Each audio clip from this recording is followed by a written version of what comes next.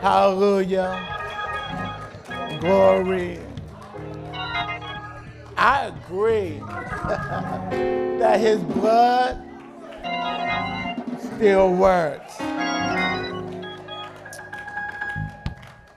We are on the 5th sermon of the series, Deconstructing Idols, in order to resurrect the living Christ in those areas.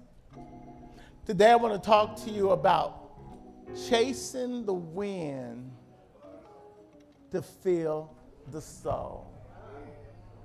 Chasing the wind to fill the soul. Philippians 3. We're going to read 1 through 8. And it reads as such in our hearing. Family, brethren, rejoice in the Lord, for to me to write this same thing to you is not tedious, but for you it is safe. Beware of dogs, beware of evil workers, beware of mutilation. We are the circumcision who worship God in the Spirit, Holy Spirit. Rejoice in Christ and have no confidence in the flesh or in yourself. Though I also might have confidence in the flesh or myself or my achievements, if anyone else thinks he may have confidence in the flesh, and he said, I used to. So more, I was circumcised the 8th day. This is his resume. Of the stock of Israel, I'm of the tribe of Benjamin. I'm pure blood. I'm Hebrew. I'm Jewish. Of a Hebrew of Hebrews concerning the law, he said, I was of the strictest set. I was of the Pharisees. Concerning zeal, he said, I persecuted the church. I threw people in jail. People died because of me. Concerning righteousness, which is of the law, he said, I was outwardly blameless. But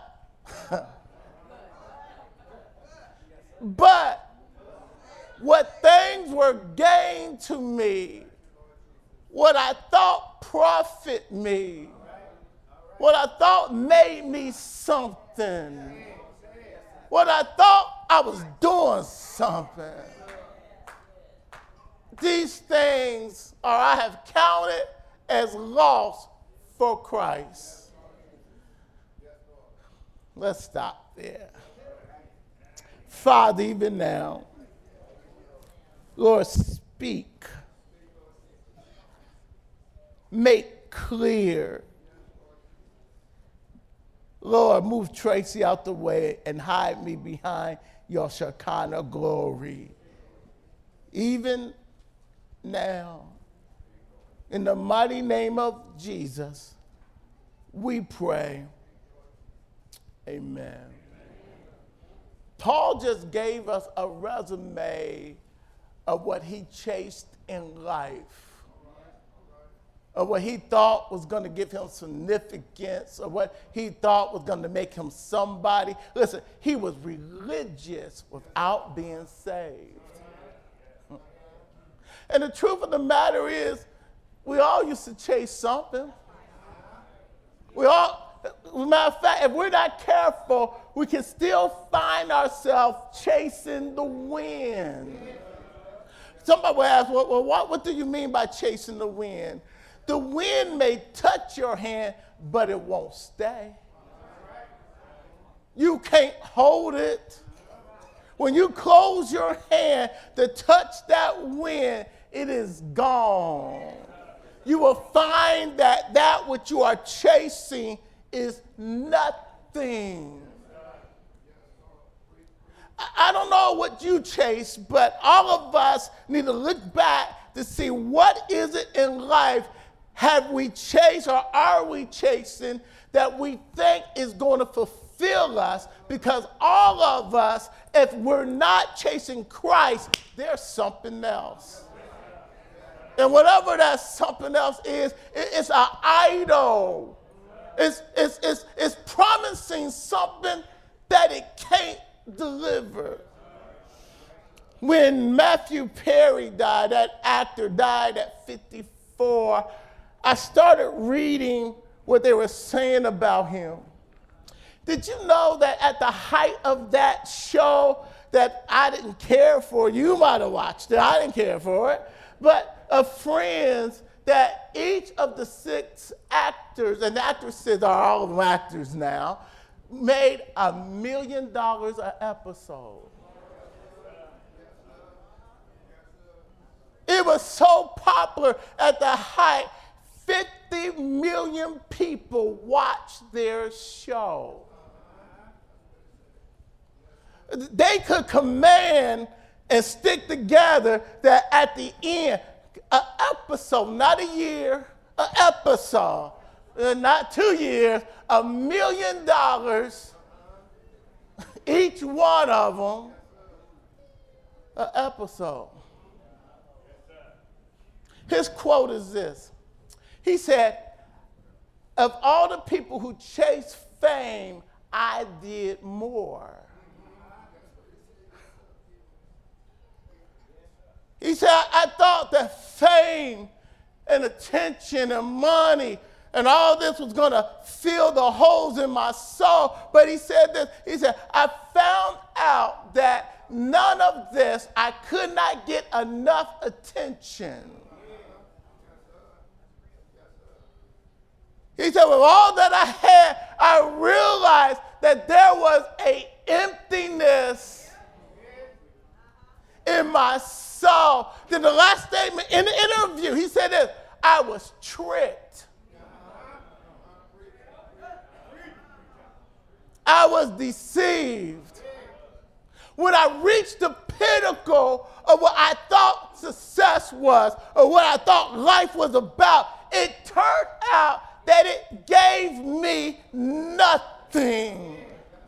It didn't fix anything. It didn't heal anything. All the money in the world, all the fame in the world. He was part of a studio he was one of the prime people they went to for shows and movies. And he said, emptiness. Within a year, he had drugs and alcohol problems. He said, I failed at least 60 to 70 times after becoming sober, trying to fulfill with worldly things that only God can fulfill in your soul. He's not by himself.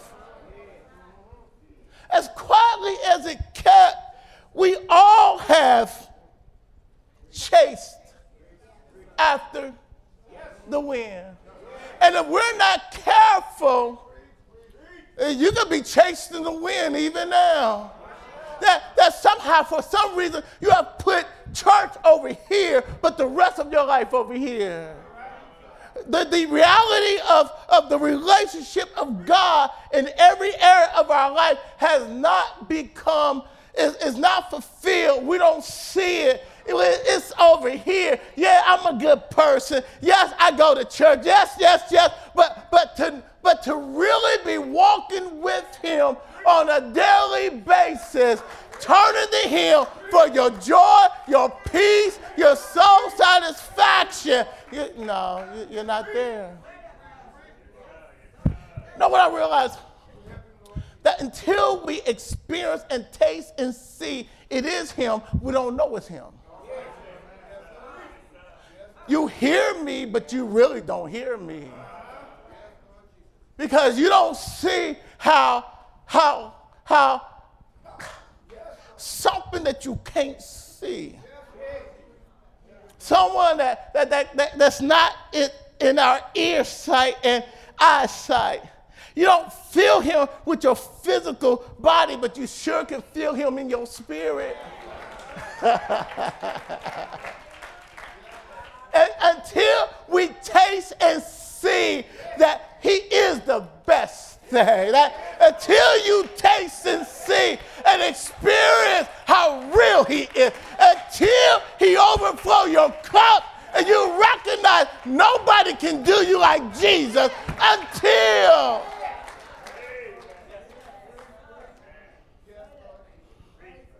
Ecclesiastes 1 and 6, and I'm going to read it, and it probably won't come up because I didn't give it to him. I found this afterwards. It says, who is like a wise man who knows the interpretation of things? The New Life says, how wonderful is to be wise and analyze and interpret things. Wisdom lights up a person's face. Watch this. Turns it to soft instead of harsh. I mean, can I dive into this? Until God is weaving, you see the hand of God weaving every part of your life, life doesn't make sense.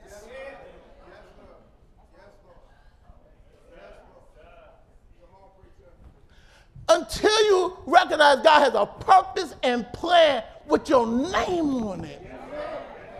And you are allowing him to weave the fabric of him in it, and your life is about him and his kingdom, life doesn't make sense. You can't tell me that all the bad stuff, and even when it's good, it's not that good, makes sense.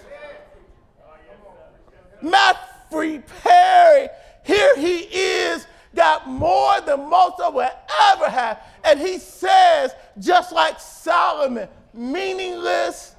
If this is all that life is about, it does not make sense and it has no meaning. Why wisdom? It's not human wisdom. It's wisdom that God gives us. I get called a lot of times to walk in situations where all you see is just, wow. Remember a young man diagnosed with stomach cancer, diagnosed with going to a few weeks left, few months to live. Called me over and said, Tracy, I need to talk to you. Went over, he said, sit down, sat down. And his question was not why. His question was not when. His question is, do you see God in the frame of this situation?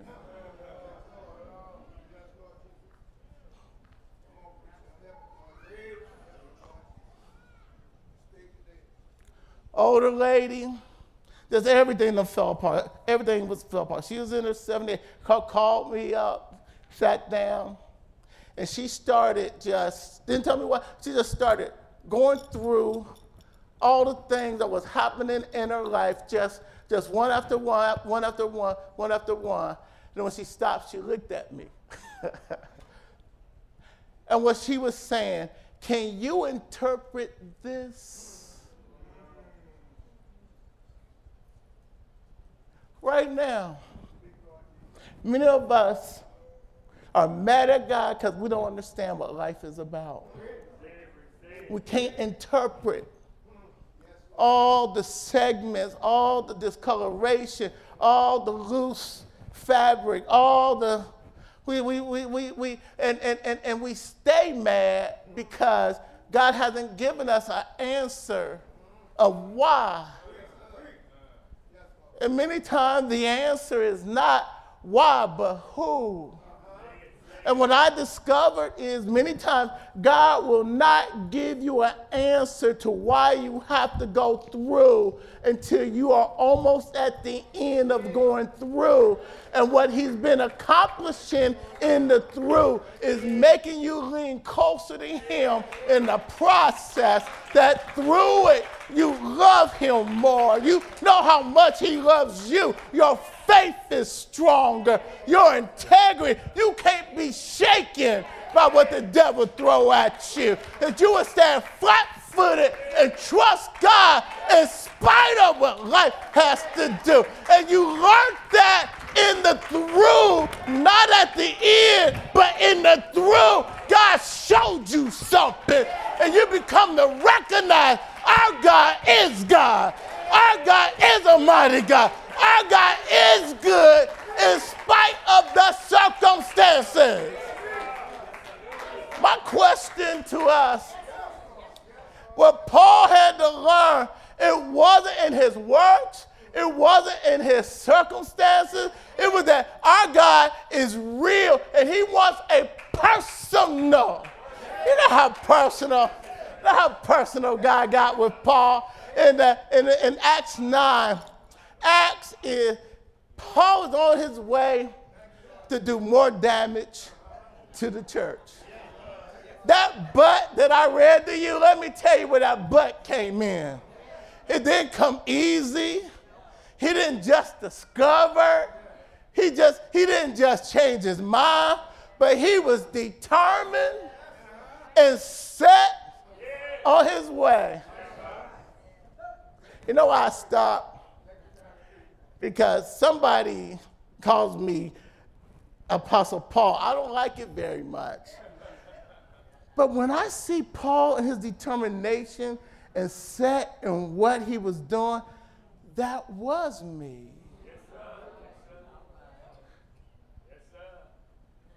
Here he is on his way to Damascus, and he saw a light that knocked him off his donkey.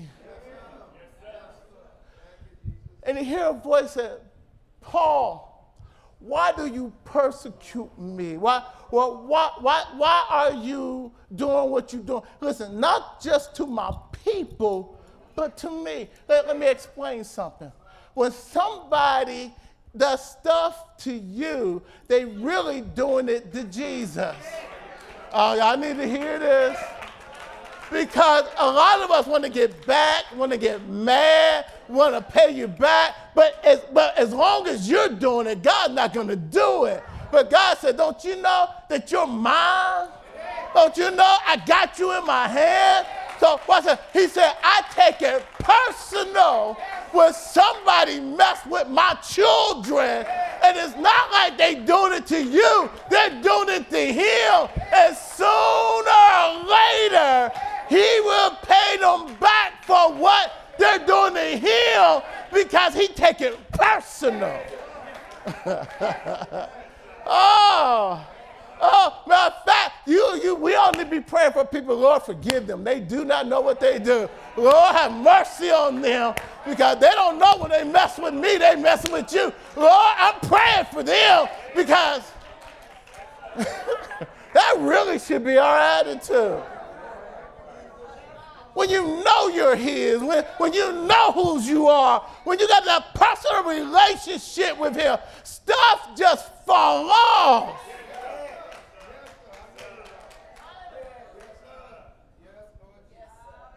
What's this? He said, and then you know what got me? He says to Paul, he says, it's hard, and only the King James, the New King James says it. NIV don't have this. Other versions don't have this. He said, it's hard to kick against the goat. Let me explain what that is. That is the poker that they would poke goats or donkeys with that would give them a little stick to get them out their stubborn ways. I didn't realize that God is sticking all of us.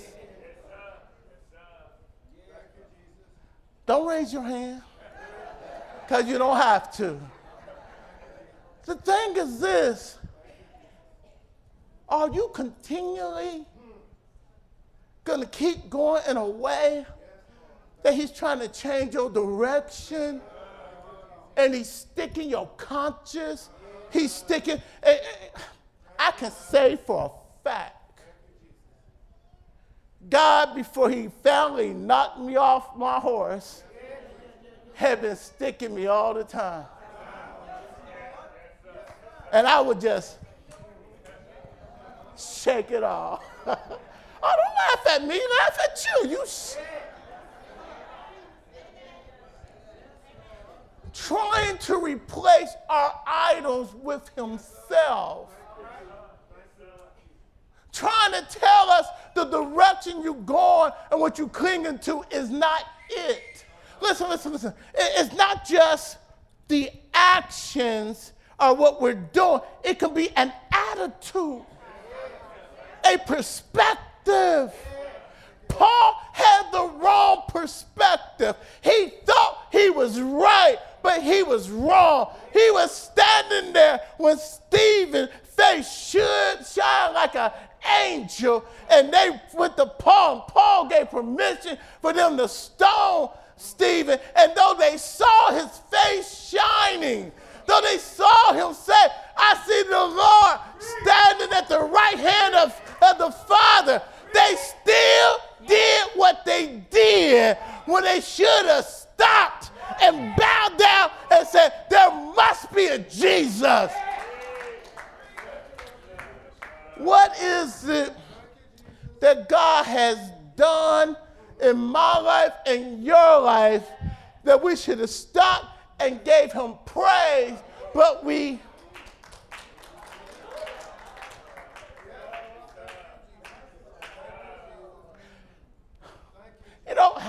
how can I say this?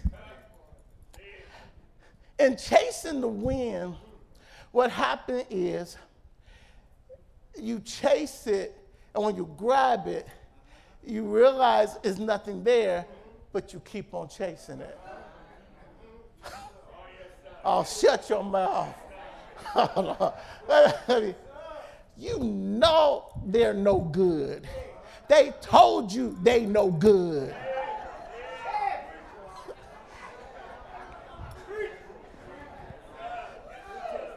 They said they was no good. But I could change it.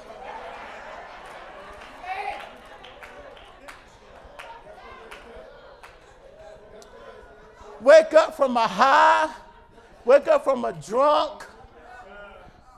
I'm never gonna do this again. Set in our own way.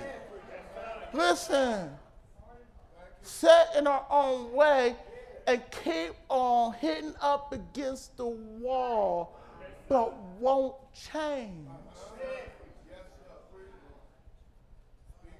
Trying to make it work.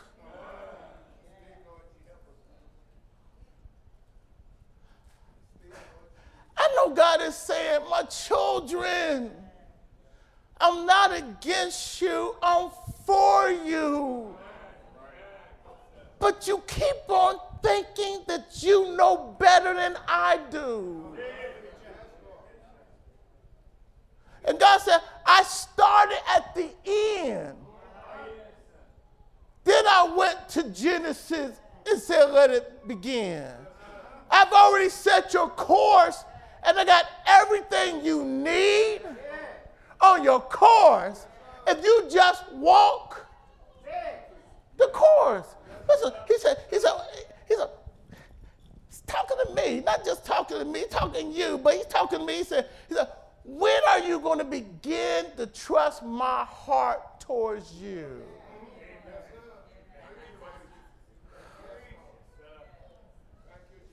Jeremiah 29. We love this verse, but let's dig into this verse.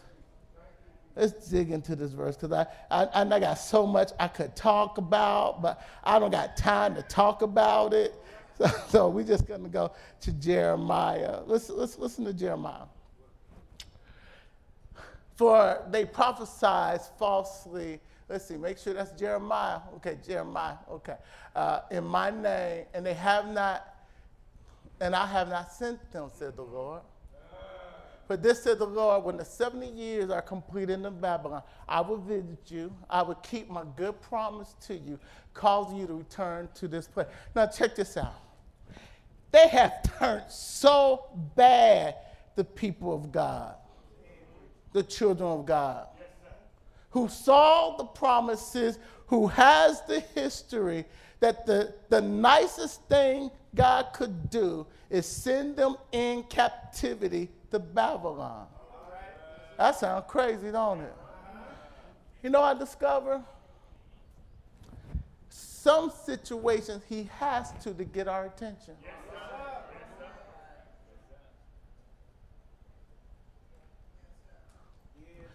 I know for a fact there are situations God had to put me in to get me where he wanted me so he could bring the best to me and bring his best out of me.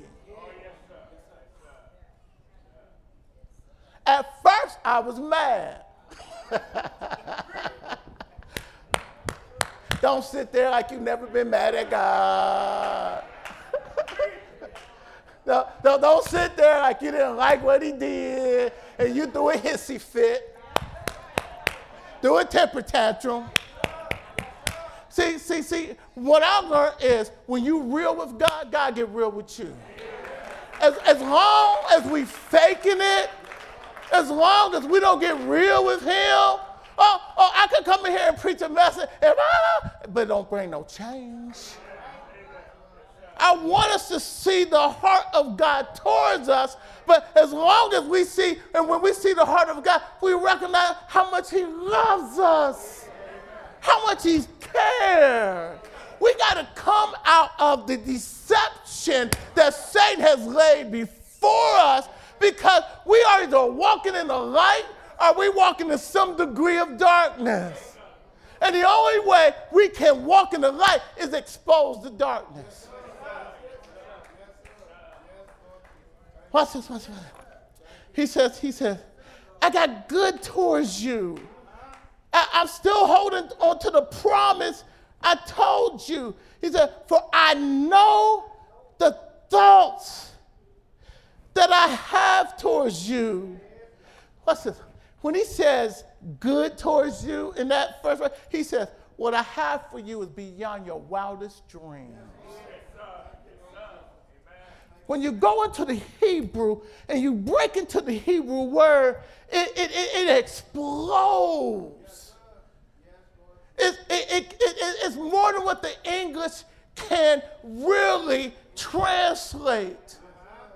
The ideal is what I have for those I love, those that are my children, those that I have to prepare you for so that you can handle it. But what I have for you is greater than your wildest dreams. Know what the problem is? The weight. God preparing us. God changing our perspective. God changing our mind. God's changing our attitudes. God changing our want-tos. God's changing us so that we can agree with him and say, Lord, I now trust your heart towards me. Am I speaking to anybody? If this is true for the whole nation of Israel, except from a few, guess what? We have to deal with this in everyday life. God is with us. He's walking with us. He's there. And even when we come up against the unspeakable, the unimaginable, we still got to look up and say, you're still here. You still love me. This was not in my purpose. This was not in my plan. I don't understand, and I know that you're not giving me a reason why, but I choose, listen, it's a choice, I choose to trust you, even if I got to struggle with that. We struggle with trusting him. Don't tell me you don't wake up with a bad day. Wake up on the wrong side of the bed. But you fight that. You know why? Your feelings is not safe. and you can pull your feelings in the way you want it to go. You know what? No, I found out. Regardless how I feel, if I start praising God, if I start talking to him, if I start saying hallelujah, my feelings change. Everybody, if you begin to just, listen, you do it not because you feel like it, because you need to. Oh, you in a fight. You in a fight.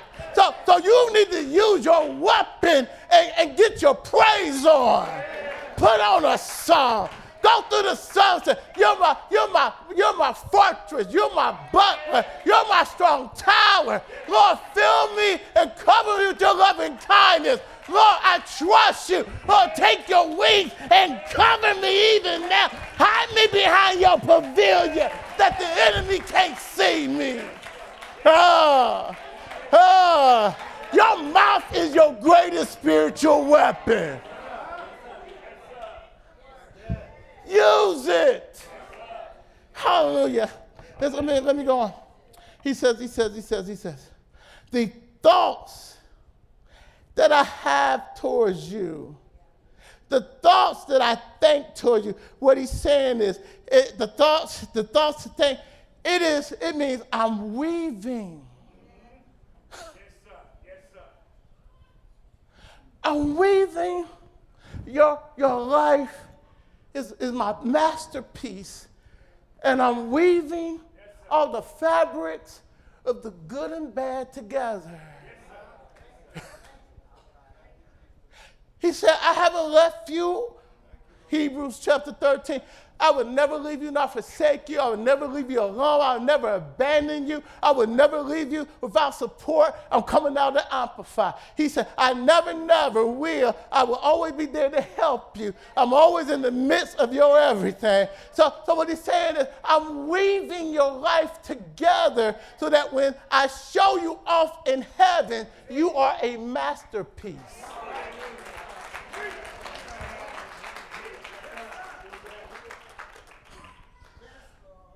I'm amazed at what people have survived. I'm amazed that there's folks been through more stuff than we can imagine, and they are so full of joy. They are so full of the peace of God. Their presence make you happy because they're happy. I'm amazed at folks that has let go and let God, and God is doing something so special in them that when you walk out of their presence, you feel like you have walked out of the presence of God. Y'all don't hear me. Listen, it's not because of what didn't happen, but God used what the devil tried to destroy them, and God used it to make them. Joseph, come here.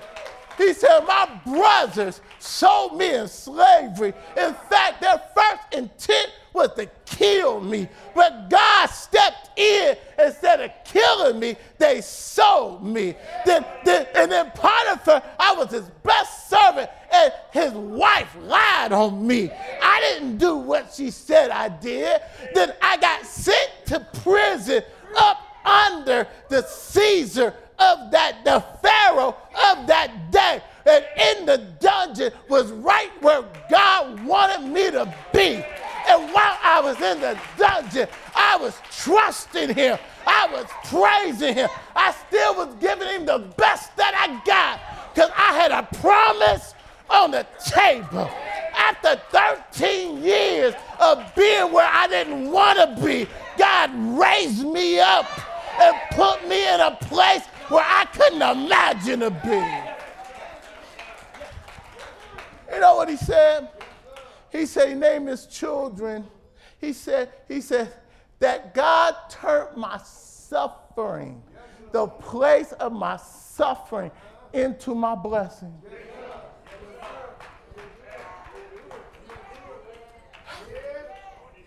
You know, that's greater than getting you out. That's greater than just getting you through. When you look back and say, Lord, thank you. for my pain. Thank you. Thank you. Let me wrap this up. He says to the children of Israel in Deuteronomy 33, verse 25, 26, he says, it sounds strange, but he says, as your day is, so shall be your strength.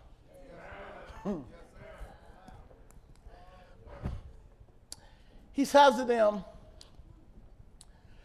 no matter what comes this day, the grace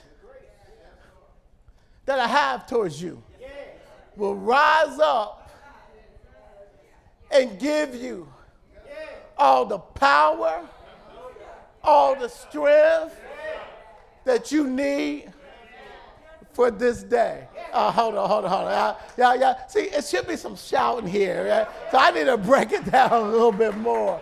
What he's saying is that your problem didn't catch him by surprise. That before your day started, in your spiritual bank account, he gave us everything we needed to get through that day. Hold on. He knew the fire was going to happen on that day. You didn't know it. Your wife didn't know it, but God knew it. So everything that concerned you and your wife that day, he already had it covered. He had you home. Didn't have the children over there. Didn't have the grandchildren over there. And you caught it before it got worse than what it was. Hallelujah. Hallelujah. Listen. Many homes burn all the way down. Many people get burnt up, Could have happened while you were sleeping at night. The fire of the Lord could not have worked. But God said, I'm going to show them my grace, and I'm going to be there. Somebody here, you're facing a whole lot. Don't look down. Don't look to the right. Don't look to the left. But look up. Look up. Look up. Because he's giving you grace for that day. Hold on. For every Old Testament principle that I can bring over into the New Testament, I got a New Testament verse for it. Let me explain. Let me translate this in the New Testament. Paul, I'm not going to remove your trouble. Paul, I'm not going to remove your thorn. Paul, it's keeping you humble. It's keeping you in my hands. It's keeping you praying. It's keeping you dependent on me. But I tell you what I'm going to do. My grace with me, my strength, my enablement, my comfort, my covering, my peace, my power, my love, my covering shall be enough for when you're weak. My strength is made perfect in you, through you, with you. Turn to your neighbor and say, I'm covered by his grace. No matter what befalls me, his grace.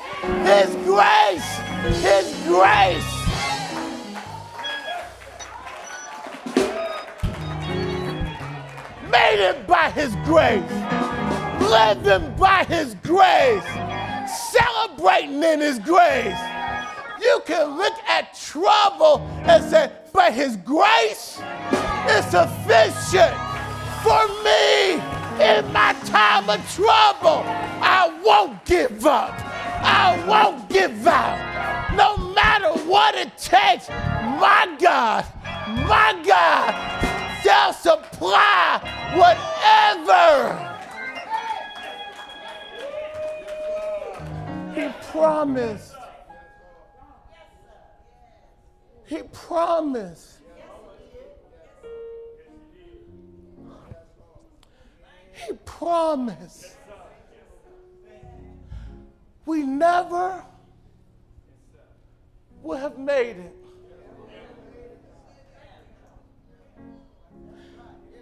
Then I realized that some of the stuff that came my way, I did it. Not all of it. And now I'm making sure I'm planting good seeds. And even in that, it was his grace. When God covers you, he covers you.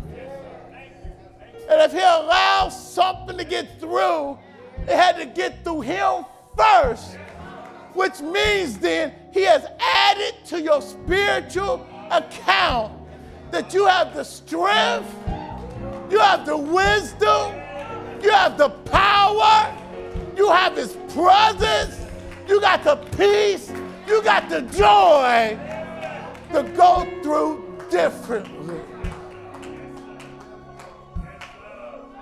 He's good. He's good. He's good. He's good.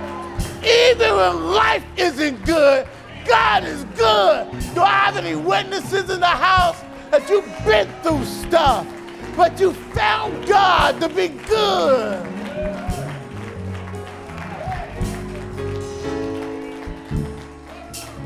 At home, he's good.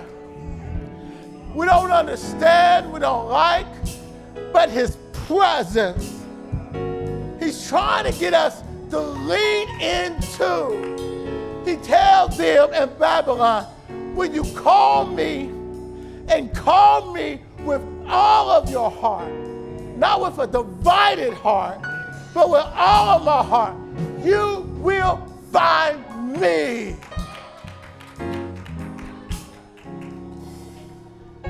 You can accept the Lord Jesus Christ right where you at. You can say, Lord, I need you. Help me to turn my life, put it in your hands. I accept Jesus. I choose you. And if you do that, the Lord will come in and bring about a change. Hallelujah. The ministers are going to line up at the door for those in the house. Those in the house.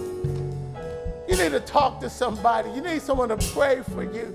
You're not quite sure where you're at, or you're just going through. You're just going through. And if you don't know Jesus, and you know you don't know Jesus, they will see you. If you're out of church and you need to be covered up under a church covering, you can talk to them. There's ladies there that will pray with you also. For any lady that want to go to a lady, we got them. We got you covered. Hallelujah.